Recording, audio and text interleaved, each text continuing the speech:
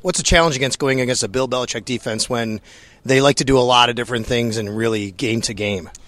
Just a mixture of fronts that they have. They're well coached, disciplined guys. They know what they're doing. They're never going to be out of position. So when they're doing those exotic fronts and stuff like that, you just got to listen to Mitch and what we have for that game plan. But I haven't looked too deep into any of their games yet. Probably do that today, but it's always a good challenge. What about the last time you played them? They got you. How does that maybe, I don't want to say heighten the focus or anything like that, knowing that you already lost to these guys once?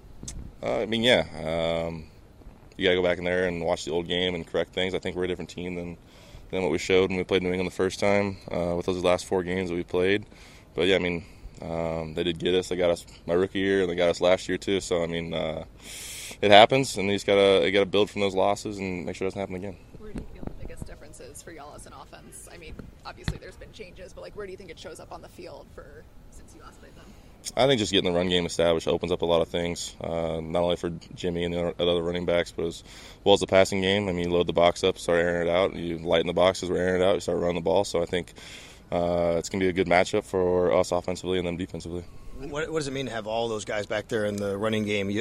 Anywhere you look, whether you have Leonard or Jimmy or Latavius, you seem like you're in good hands back there. It's definitely not a bad thing to have a lot of guys that can run the football. Get a lot of situations, or guys get tired, or something happens, you have another guy you can just plug right back in there, and it doesn't skip a beat for us up front. I know it doesn't change what you guys got to do in terms of your own playoff situation, but how much did you enjoy all the help you guys got, and how much better your situation is now after what happened over the weekend? It's good to get some outside help, especially with the situation that we're in. But we know if we take care of business, all right, it doesn't matter. But it was some good Christmas presents out there. I'll say that.